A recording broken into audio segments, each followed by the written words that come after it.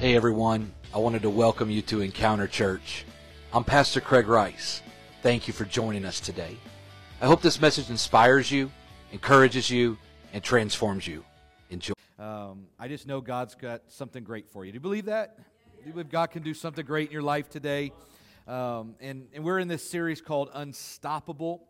And if you did not get a chance to get to the first one, I would recommend you get online and look that up. We talked about being a witness. And I think I was talking to Pastor Jesse in between services today, and I said, we're having, these what some would call revivals breaking out through all of through the states. Has anybody paying attention to any of that? Like, it just seems like there's been these things. It's exciting. It's beautiful.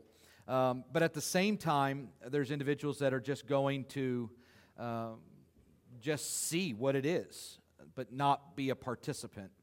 And the danger of outpourings like that is that individuals, they just want to see it. They don't actually want to be a part of it. And I think that the church should not just be observers, but we should be participators of a revival. We should be participators of the outpouring of the Holy Spirit. And what happens is we become reporters and not witnesses. A reporter is on the outside just reporting of what's going on, but a witness is actually there. They have the experience. They know, this I have handled, this I have seen, this I have experienced. A reporter is just talking about what they've seen and what's going on, where a witness is, this is what I have felt. And so I don't believe that we are called to be spiritual reporters. We are called to be spiritual witnesses. And that is what we worked on last week. So this week we're going a little deeper. We're in a series called Unstoppable, where we are going through the book of Acts. I love Acts, and it is titled Acts of the Apostles. It is the movement of the apostles. It's what they did. It was the miracles that they saw and helped perform. It was moments of outpouring of the Holy Spirit. It was great revival, great persecution, and just the absolute explosion of the church. And you and I are sitting here today because there was some men and some women who gave their lives to make sure that this happened. They gave their all for it. And I am thankful that we are standing here, not because of anything we've done or anything we've earned, but we are standing here because there were some witnesses that were willing to lay down their life so that a church can thrive, because the church, Jesus said, is, come on, unstoppable. All right, so with us going to a series in the book of Acts, I thought we would take our series text from Matthew. That's just what we do. Matthew chapter 16 and verse 18. It'll be on the screen behind me.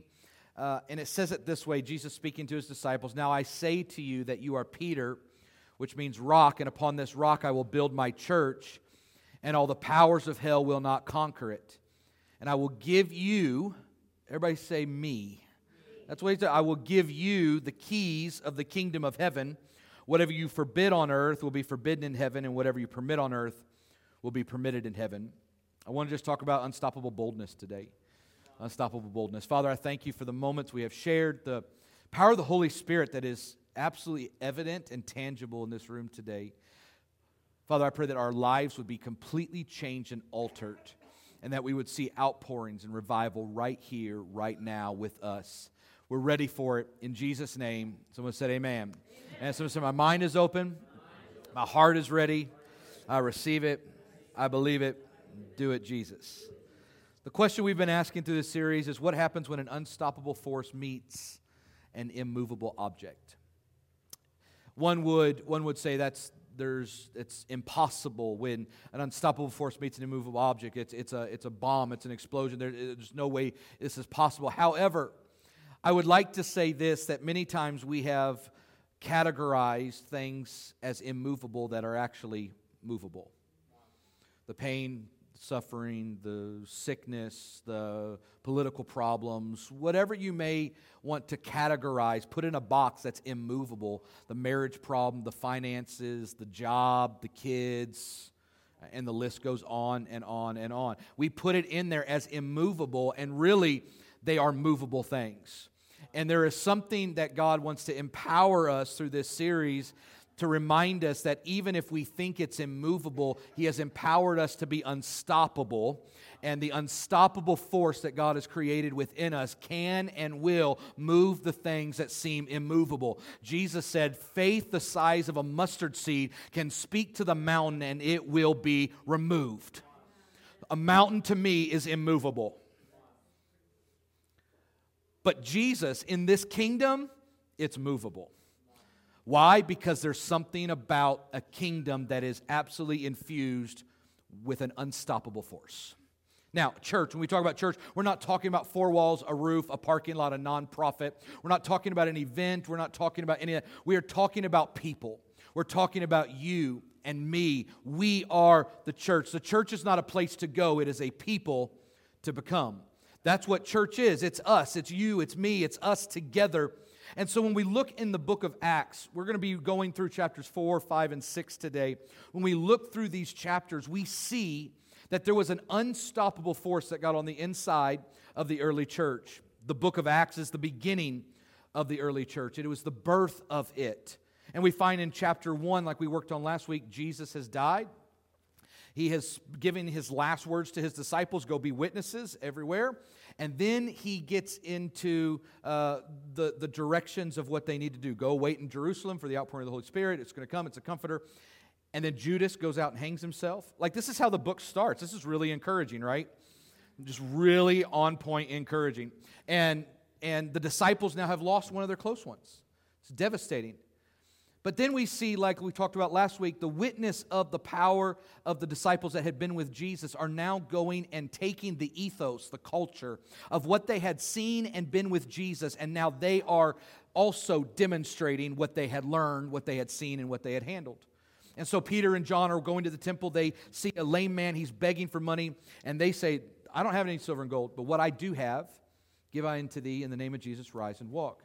They go into the temple praising, shouting. Amazing, amazing story. But that story ended up having consequences. Because religion wants explanation while kingdom wants demonstration. Religious individuals and religious organizations, they want explanation. And that's maybe why there is such a highlight on the outpourings of the Holy Spirit in America right now, is people want explanation. How did this happen? Why did this happen? And sometimes I think that we believe that God spins the globe and puts His finger on a place. Have you ever done that as a kid? This is where we're going to go. And I always end up like Antarctica or somewhere penguins live and thrive. And I do it again. And sometimes I think that we think that that's how God does with revival. That He spins the globe, points His finger at some place, and that's where some Holy Spirit outpouring happens. I just want to bust that myth today. That myth is so unfounded and untrue. Revival happens, outpouring happens, because people are hungry for the presence and the move of God. It is not because God suddenly rolls the dice, spins the globe, points His finger, and suddenly it lands in small places or colleges or high schools. No. It's because those people had something that others have longed for. There was a hunger, a desire, an anticipation for more of God. Jesus says it like this in Matthew 16, and I give you the keys to the kingdom. Oftentimes we want Him to unlock it. We want Him to do it. God, send revival. Anybody ever prayed that way? God, send an outpouring. And I want to help our church today. I want to help you realize today that Jesus did not say that He had all the keys. He said that He was handing those off to us. You have the keys. So the key to outpouring, the key to revival is not found by us just saying, God, bring revival. The key is found when we get hungry enough to seek His face, to pursue His presence, to be involved and not just a fly on the wall, but an active participator in the move of God. It's unstoppable. Once you realize that, it's unstoppable. And so some of the early church's characteristics, these are unstoppable characteristics. They had undeterred unity. Unity's powerful, for good or for bad. The Tower of Babel, not a good idea, but unity helped build that. The Bible said they all spoke the same language. But unity also helps, like in the upper room when the disciples are praying together, they were all in one mind and one accord. There was unity. They were undeterred by offense. They were undeterred by small thinking. They were undeterred by indifferences. They were undeterred by little schisms and schisms. They were undeterred by any of that. They had undeterred unity. And I think if we want the ethos of the early church, we've got to get back to having undeterred unity. That we refuse to allow any smallness, any idiosyncrasy, any small-mindedness, any offense, any hardship to divide, because the enemy knows that if he can offend and if he can divide, then he has conquered. If he can strike the shepherd, the sheep scatter. And the reality is today is that we need to be a church, a place, have an ethos that we have undeterred unity. We have a common cause, common mission, and a common purpose. They had unprecedented generosity. In chapter 4, we find that there was a guy named Barnabas, and Barnabas was the son of encouragement. And Barnabas decided one day, hey, I'm going to sell my field. And the field that I have, I'm going to give everything to the start of the early church. I'm going to make sure that everything's paid for, taken care of, and it sparked unprecedented generosity. Why? Because there was a fire, there was a little flame in Barnabas that other people like, I want that. And then there was two people by the name of Ananias and Sapphira. Ananias and Sapphira are like, that guy's doing awesome. He's getting some pats on the back. Like, this, I want to do what he did. So then they tell Peter, hey, we're going to sell the land, all of our land, and we're going to give everything to the church. But secretly, they knew that they were going to keep some of it for themselves. And what happens is when they bring the money, they're asked, is this all of it? Oh, yes, it's all of it, while they're secretly keeping it. And the Bible says God struck them down, and they carried them out of church dead. That's a service that you may not want to go to. That's a rough day in the house of God. And it wasn't that they were not generous. It was that they had a lying spirit. They had a spirit that was anti-culture, was anti-ethos of what God was doing. They could have said, we'll give 10%, and God would have blessed them. They could have said, we'll give $2, and God would have blessed them. But instead, they wanted the accolades and the approval of people more than they had a love for the house of God and the obedience to have a truthful mouth. But it sparked, and one would say that would just like, if we carry two people out dead, like, I don't know if anybody's going to show up next week. But guess what it did in the early church? It sparked a revival of generosity that people realized God honors this. And people began to sell everything, bring it all in, and God did some amazing things. One of the other unstoppable characteristics we read through the book of Acts is that they had unparalleled miracles. These miracles were happening left and right. In fact, the Bible says the disciples sat at Solomon's colonnade and people came, the blind, the lame, the beggar. They all came and God did something amazing in their life. Unparalleled miracles happen in the book of Acts. In the book of Acts, there is unimaginable persecution. I'm talking about unstoppable characteristics. One would not put unimaginable persecution on the top of their to-do list. That's not my goal in life, to have unimaginable persecution. However, what started an outpouring and what started revival in the early church was unimaginable persecution. Because they realized that they were doing something right and they were pushing buttons and allowing the Spirit of God to move, and it was causing chaos and havoc. In fact, one place, Peter and John's like, we're not listening to what man's law is, because man's law was this. Not that they did not honor and respect what man was doing. I want you to hear me correctly. What they were told to do is, you can no longer preach the name of Jesus. To which they responded, we will not listen to you, and we will do what God has asked us to do. So anytime there is a stoppage, there is a blockage of saying, hey, don't talk about Jesus, that's when the church needs to rise to her feet and say, we will do everything in our power to keep preaching this message. We got trolled this last week on Facebook, Instagram, all that stuff. You know you're doing something right when the trolls come out. And they hit us and they said, I don't know how you're worshiping your sky wizard and he killed everybody and yada, yada, yada. I want to remind you today that I'm not serving a sky wizard. I'm not serving a God that in our opinion, killed everybody. I'm serving a God who laid down His only Son's life. I'm serving a God that went through the extremes so that humankind can find repentance and hope in Him. I'm serving a God that the disciples and the apostles in the early days laid down their life, their family, their money, their heritage, their homes, so that they could see this gospel. Why did they believe in this? Because they were not just reporters, they were witnesses, and they were emboldened and empowered because of what they had experienced. It was not that they needed explanations. They didn't even have explanations. They just said, this same Jesus whom you crucified is made both Lord and Christ. This Jesus has done this. And what they were doing is they were saying, this is a witness, and it emboldened them to get through the persecution. They had unbridled boldness. Unbridled boldness. And I think sometimes we pray for boldness. Boldness is not automatic. You do not wake up and suddenly you're bold. Have you ever met a bold person? Bold people have gone through unimaginable persecution. Bold people have gone through pain. They have gone through suffering. They have gone through problems. They have dealt with issues. Unbridled boldness does not suddenly come through osmosis or because you woke up or you read the right Bible verse. Unbridled boldness happens when you've gone through some things and realize I've come out on the other side, not by might nor by power, but by the Holy Spirit. So I want to give you keys today. Is that all right? I want to give you keys to unlock unstoppable boldness. And my first key is this, is that we need to learn how to activate kingdom fragrance. Activate kingdom fragrance. Every kingdom has a king.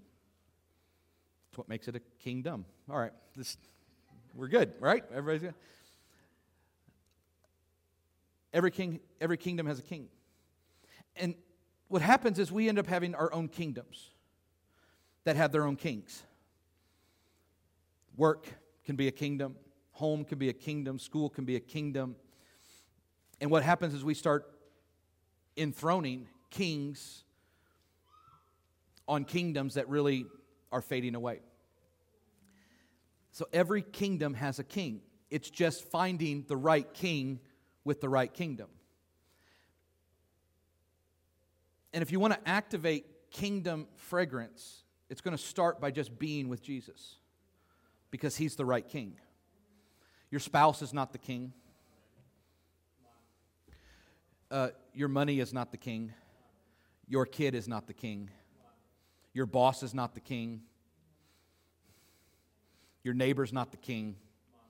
Come on, that lawyer's not the king. The doctor's not the king. Your diagnosis is not the king. That's not the king. There is a king, and His name is Jesus, and we've already been revealed in Scripture. He's not a sky wizard. He's a king. I just want to reveal that to you today. He's a king. And if we're going to activate kingdom fragrance, it begins by being with Jesus. Acts 4:8 says it like this. Now, the disciples have just seen this man healed that we talked about last week. He has gone through the gate. They're worshiping in the temple, and it messes with some people's minds. And the Bible says this, that after Peter and John are now brought before the high priest, they're brought before Caiaphas, and they're being questioned. We want explanations. And this is what Peter says. Peter, filled with the Holy Spirit, said to them, rulers and elders of our people, we are being questioned today because we have done a good deed for a crippled man. Ever feel questioned for doing good deeds? You're on trial for something. And he said, do you want to know how he was healed?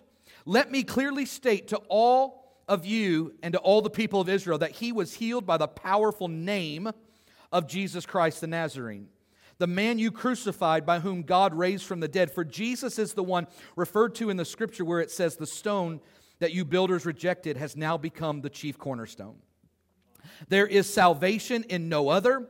God has given no other name under heaven by which we must be saved. And the members of the council were amazed when they saw the boldness of Peter and John, for they could see that they were ordinary men with no special training in Scripture. The Greek says they were idiots. True story. They also recognized them as men who had been with Jesus. I was watching the Super Bowl last week with some friends, and a commercial came on. And you can ask them. I looked over and I was like, is this true? Downy has come out with a fragrance called Unstoppables. So I went to the store and I bought it, and I would not highly recommend it because it's very expensive. It's still unopened. I may still return this. I almost opened it just so you could smell it. I'm like, no. They get the illustration. I can return it and get my $8 back for this. 285 grams, 10 ounces. All right. And I started looking at what Downy Unstoppables, what they push. Downy Unstoppables is not an odor reliever. It's not something that gets in the clothes and removes the odor. That's something else called Shout and other laundry products that I'm not involved with. You're judging me. Stop it. But what they did create was not an odor remover. What they created was a scent booster. And you take this and you put it in your laundry, and they are promising you right here on their bottle. I find it interesting, it's right where you remove it. So I don't know what that's about. But right there on the bottle, it says 12 weeks of freshness. What they're saying is your stanky jeans that you've been wearing without washing for 3 weeks, if you wash them in Downy's Unstoppable, it will still smell like this fragrance 12 weeks later. What it's saying is that you can put your dirty work shirt in the laundry, and if you wash it with this, that if you wear that to work, it will have 12 weeks of freshness and Downy smell in your life. And I got to thinking about this. There is, while that may, I don't know if it's true or not. We haven't tried it. I don't know if I want to spend the money on trying it. But what I've seen in Scripture is this, is that we have the same thing in Jesus. There is a promise of His fragrance that can be unlocked and activated in our life. And it's what happens is we try to wash our stanky jeans. We try to get rid of the stink and the stench of our life and the mess in our marriage and the rough patches in our own minds and the horrible things that we've gone through. And we want to wash them by new ideas or going to the gym or playing a video game or drowning it in alcohol or whatever we want to do. We want to take it and we want to wash it in something that does not have the guarantee of creating freshness in your life. There is only one thing like a Downy Unstoppable, and His name is Jesus. His name is Jesus. And if you want to activate kingdom fragrance today, it begins by being like the disciples, where these people knew, not by their words, not by how they presented themselves, but by who they had been with. Have you ever had men, your clothes lay next to your wife's clothes, and you pick up that Carhartt shirt and it smells like Chanel No. 5?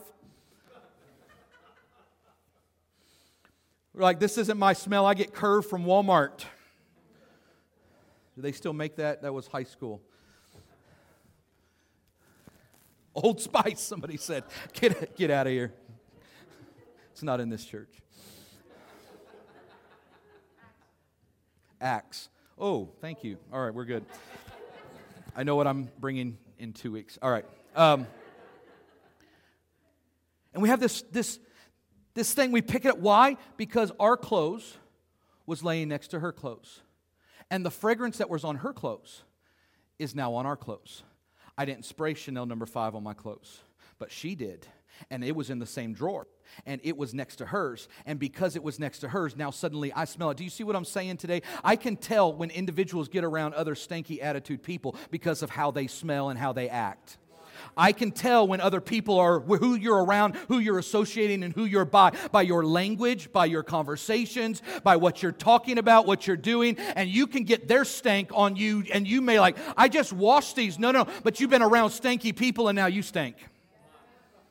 And the same way it is, I can tell a Spirit-filled child of God by who they're hanging out with, because the fragrance that gets on their life is by the people that they associate with and the places they are and the prayer time that they spent and the passionate worship they were involved in. I can tell because of the fragrance of the name of Jesus that's on their life. There's something different about people that have been around Jesus versus being around the world. There's something different about people that are willing to wash themselves in prayer and worship in the unstoppable name that is above every name, that at every knee will bow, every tongue confess. It's the name of Jesus. Someone say Jesus.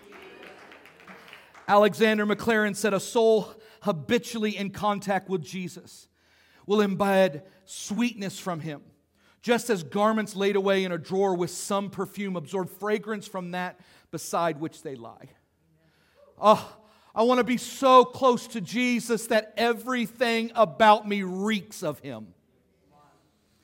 That my words drip with honey from His words. That my hands and my feet are empowered and emboldened because that's what He was empowered and emboldened with. I want my heart to be so consumed with hurting for the lost and beating for revival that it consumes my ever-waking moment. I want the fragrance of the kingdom to be activated in my life like never before. I'm giving us a key today, church. Encounter, I'm giving us a key this morning that we can unlock the kingdom of God in our life, in this region, in this area. Why? Because there's somebody that wants to stand up and say, I want a new fragrance in my life this year. I want the fragrance of Jesus. I want the fragrance of Jesus. Well, how do we do this? How do we get this? We start talking the way He talks. And the Bible reveals that our language, our words are so important. They have the power of life and death. And then we start looking at this concept that John reveals that Jesus was the Word. John 1 begins, the Gospel of John begins, in the beginning was the Word. And the Word was with God, and the Word was God. Same was in the beginning with God. And the reality of that text is that there is a word that we can get a hold of. And our words can betray us. And Jesus said in Matthew 16, you have the power to forbid or permit, to bind or to loose. How's that power? It's with your words. It's with your words. My 4th grade year, I showed up to open house for school, Christian school, by the way, our own church school, by the way. And I showed up to 4th grade, and the teacher looked at me. She goes, oh boy, I just want to let you know I hate boys and I hate preacher kids. I was both. I didn't have a very good 4th grade year. Spent the whole year on timeout for no reason, just because I was a preacher's kid and I was a male. 5th grade happened. Go into 5th grade, and there was a lady by the name of Maxine Thornton. Maxine Thornton had just recovered from cancer, just been healed from cancer. And she got into 5th grade classroom, and I had words spoken over my life in 4th grade that were very detrimental. But I get into 5th grade, and Maxine Thornton begins her class every day with Bible. And she had us stand up and we would quote, in the beginning was the Word, and the Word was with God, and the Word was God. The same was in the beginning with God. All things were made by Him. Not anything that was made was without Him. There was a man sent from God whose name was John. He was not that light, but he was sent to bear witness of that light, that all men who might believe. And the reality begins to sink in day after day after day. And Maxine Thornton would make sure that we would not leave Bible class without encountering the presence of God.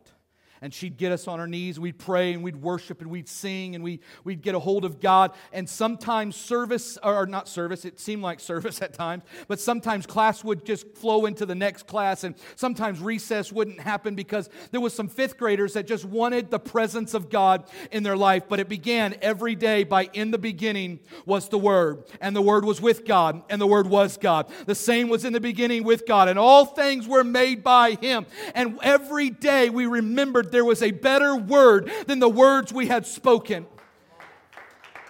Every day. There was a power of a Logos that was imparted into our lives as fifth graders. And I'll never forget Maxine Thornton after delivering a research paper on Benjamin Harrison.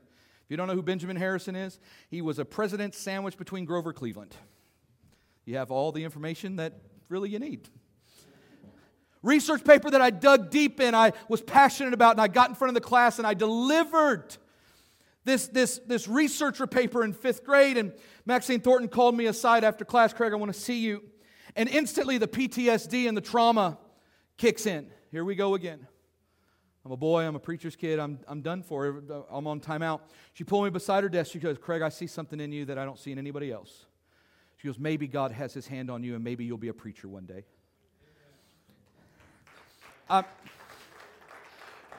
What I'm saying is this, and I give so much honor to that lady. What I say is this, is that there are words that will bind and there are words that will loose. And oftentimes we will bind ourselves by saying we're so tired, we're so sick, we're so down, we're so depressed, we're so defeated, and we're binding ourselves. And God's like, no, I gave you the keys to bind and loose, and today I'm giving your permission to go ahead and loose the anxiety off your life, loose the depression off your life, loose the hardship off your life, loose that offense off your life. To take the key that God's given. The words that you speak are powerful. And it is part of the fragrance that God has given us to use our mouth.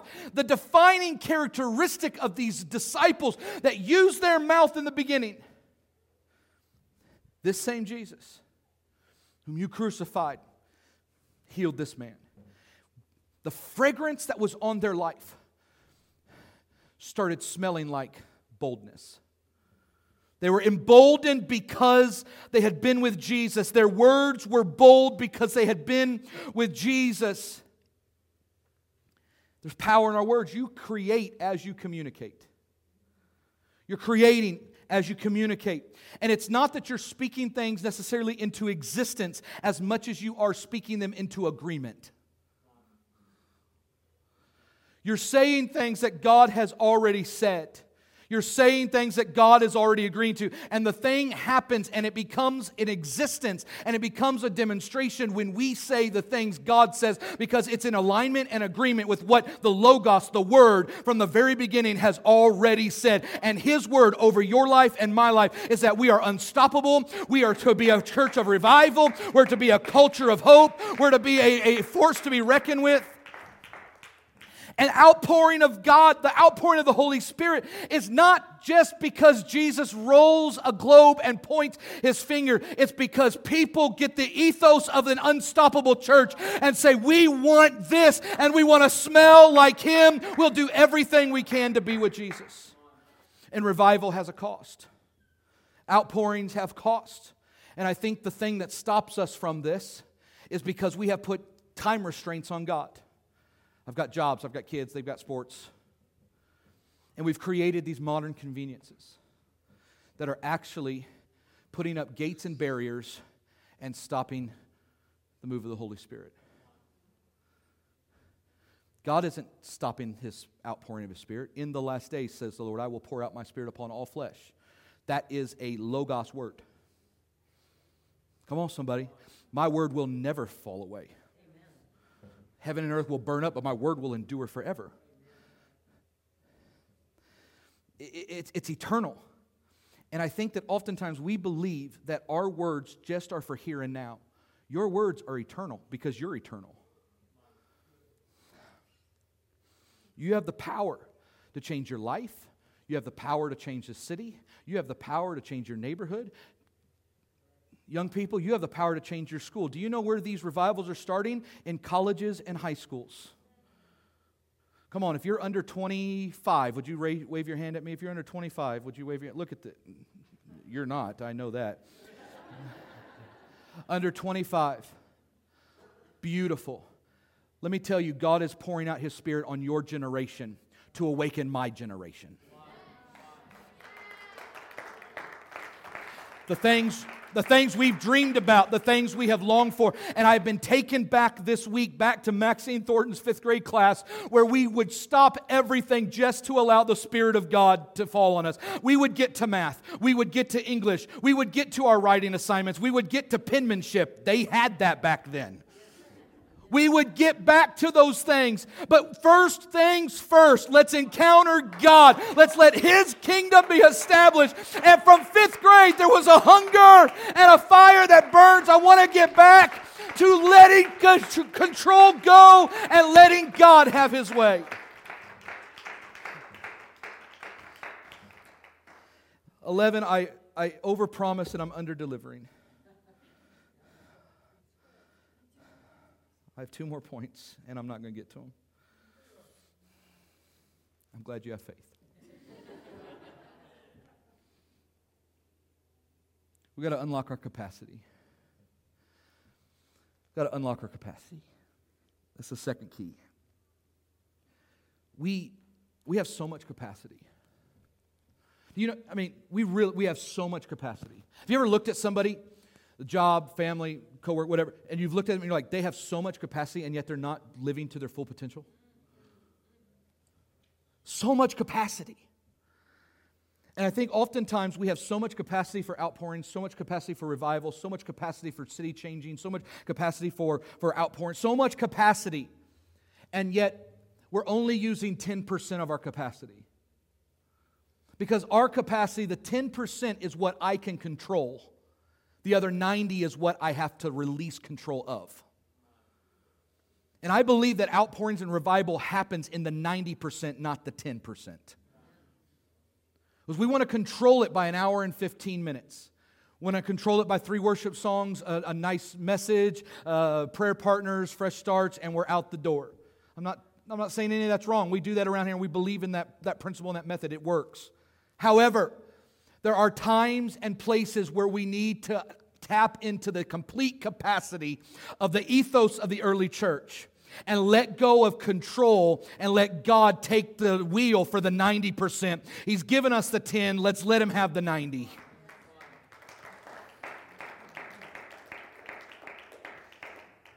So why does revival tarry? Why does outpouring cease? Why do churches not experience these demonstrations?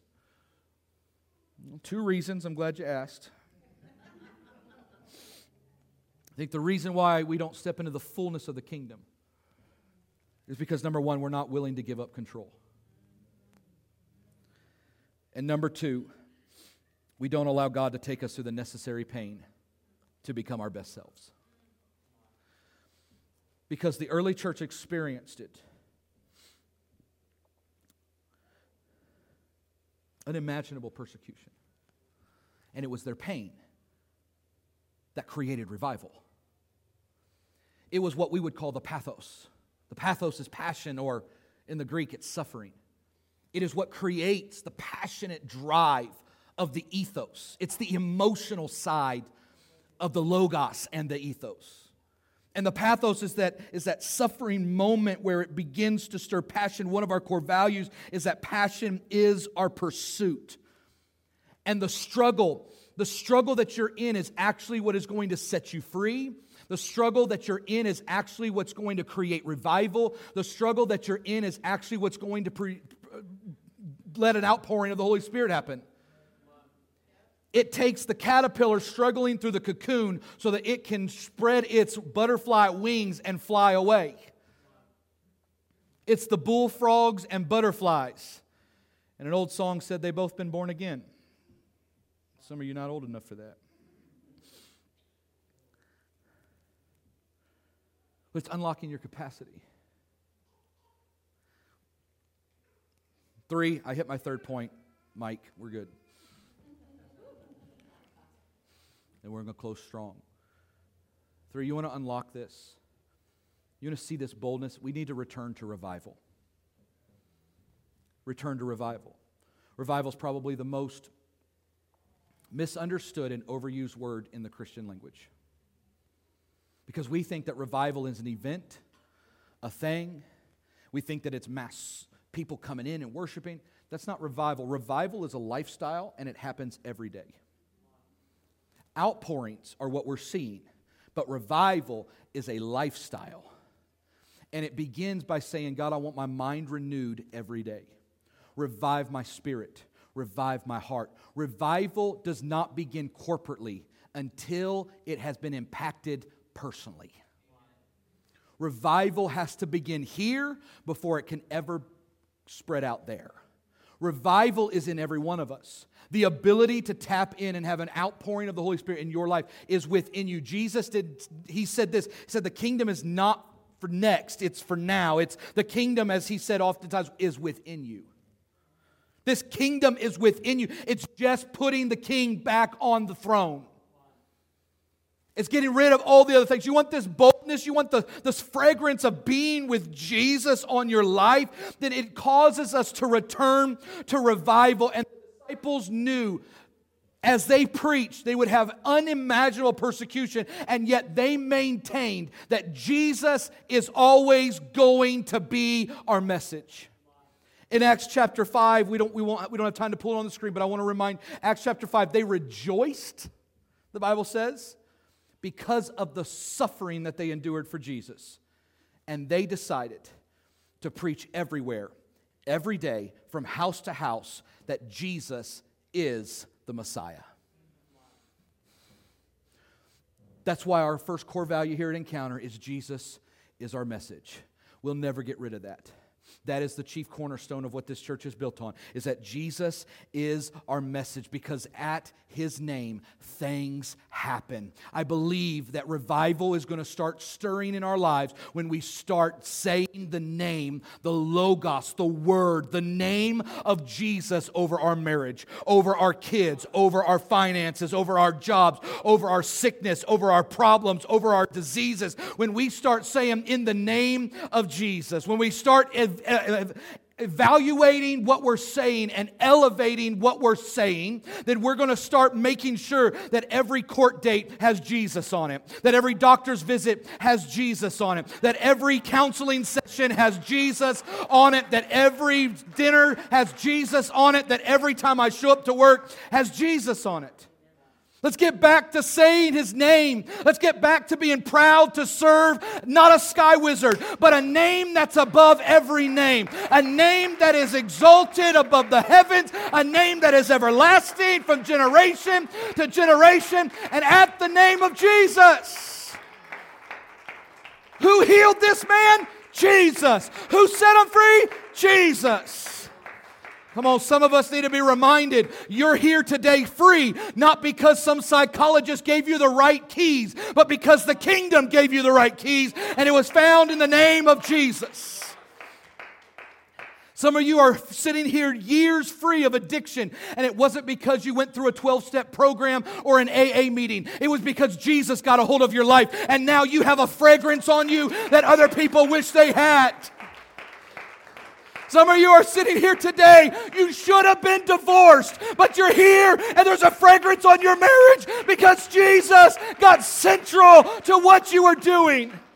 Some of you should be dead. Babe, you should have been dead, but because of Jesus, there is something that gives life and power and strength, and the same power that raised Jesus from the dead now dwells in you also. We want revival. We want outpouring. It begins with His name. Let's pull up the last screen. Band, come, play me out of here.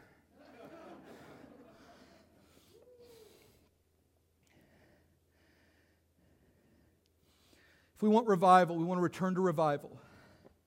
It's going to start by a renewed love and zeal for God's house.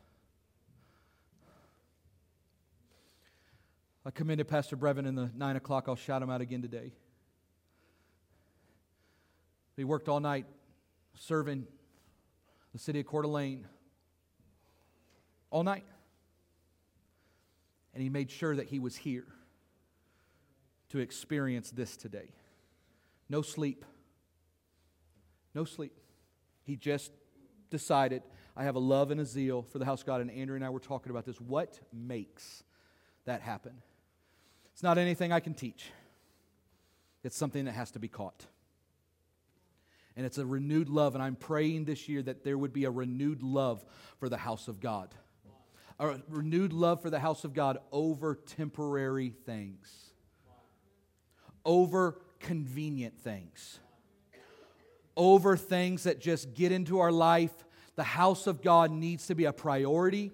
It needs to be part of our ethos. It needs to be what we love to do and where we love to go. The house of God needs to have a zeal and a love behind it. I love this place. This is the place where God has done amazing things. I want a renewed love and a zeal for the house of God. There is nothing in this world more important on a Sunday morning than being right here. There's not a football game. There's not a baseball game. There's not an event. There's not a concert. There's not a job. Hear me, I'm pastoring right now because I want to get the ethos and the pathos to get connected to the logos today.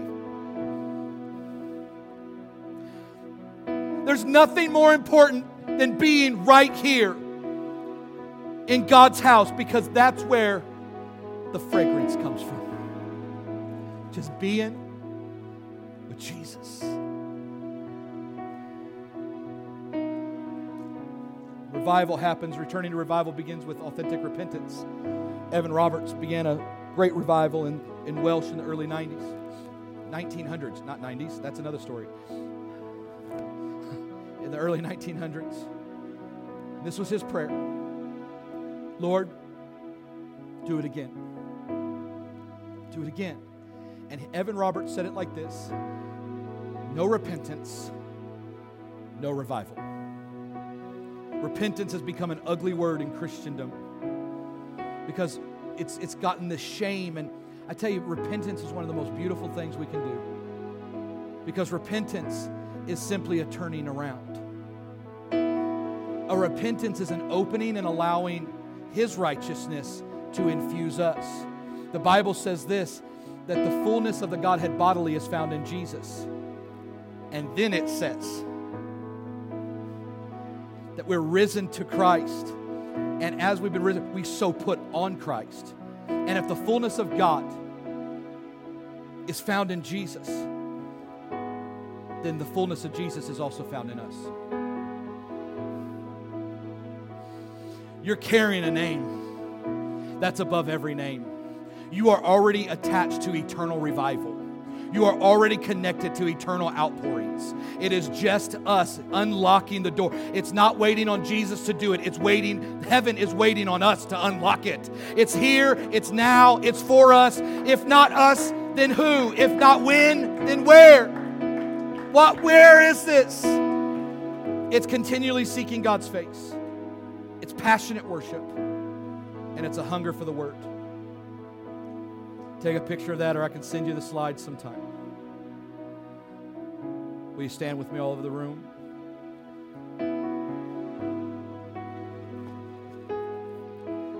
Chickens were created to fly. I know in North Idaho they don't. You have them pinned up. But chickens were created to fly, designed with wings. But chickens became domesticated over time. And now chickens don't fly. So why don't chickens fly? Why don't chickens fly?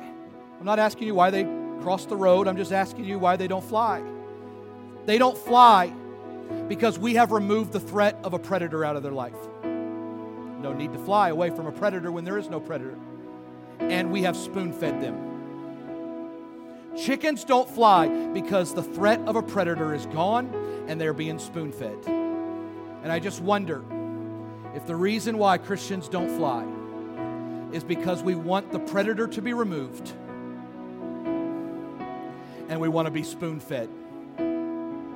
Maybe God is wanting you to soar again, to not just keep pecking in a garden, not just to be spoon-fed all the time, to get domesticated, but to be alive in the wild. And I believe today that God is wanting to clip those wings and let you go today, to set you free from the cages you have found yourself in, because once you begin to fly, you are unstoppable. When you begin to take flight and begin to soar above all of that, I know you're facing adversity right now. I know you're facing spiritual problems right now. I know you're dealing with issues right now. But that is the ability to keep you in flight. It's not to keep you grounded. It's to get you off the ground so you can soar above all the rest. I'm calling a church to take flight again spiritually, to pick up your wings and start flapping and go to heights that you have never even thought or could imagine reaching.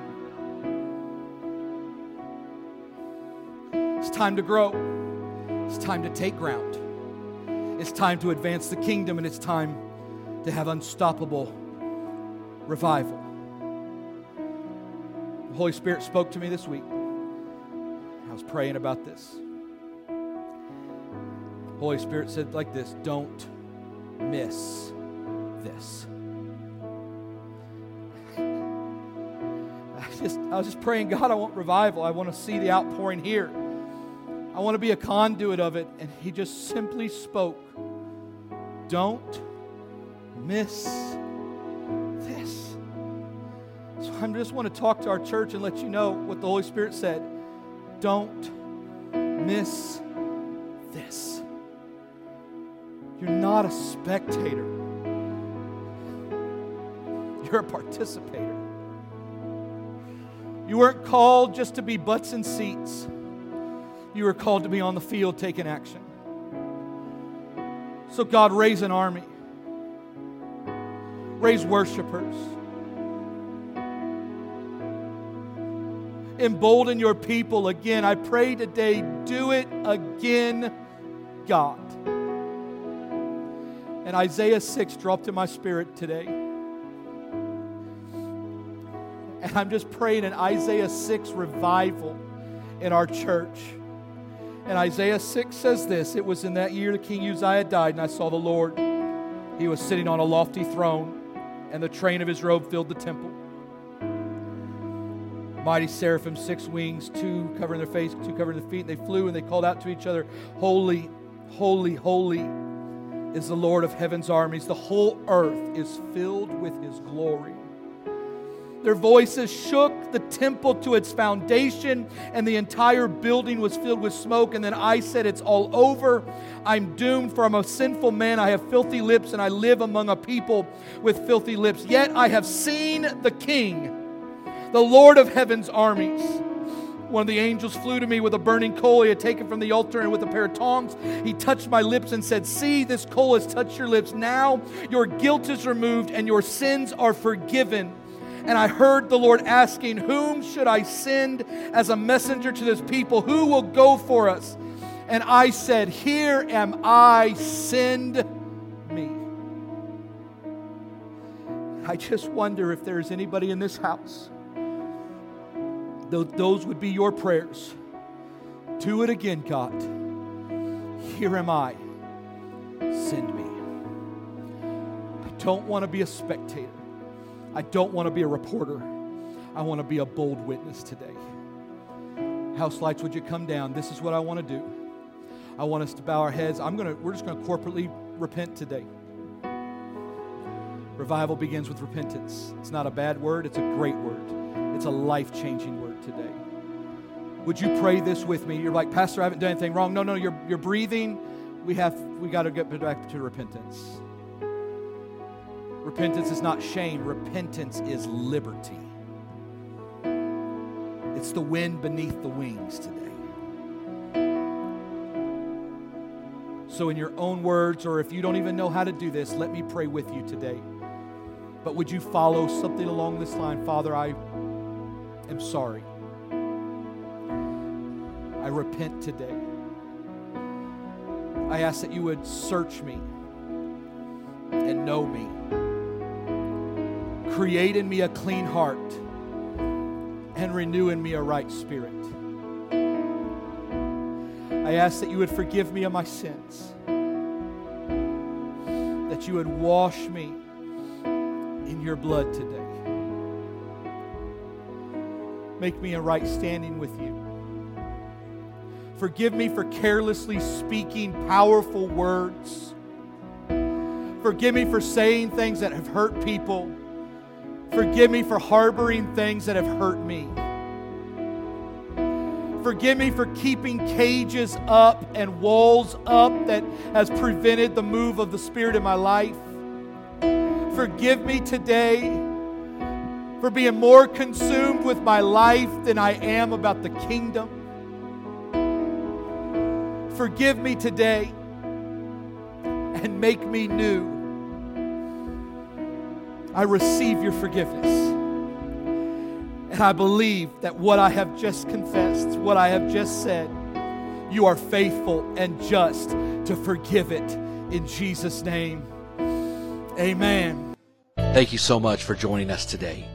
I want to encourage you to take the message you just heard and allow Jesus to transform your soul. We pray that you have an amazing week. Thanks again for being a part of the Encounter Church family. God bless you.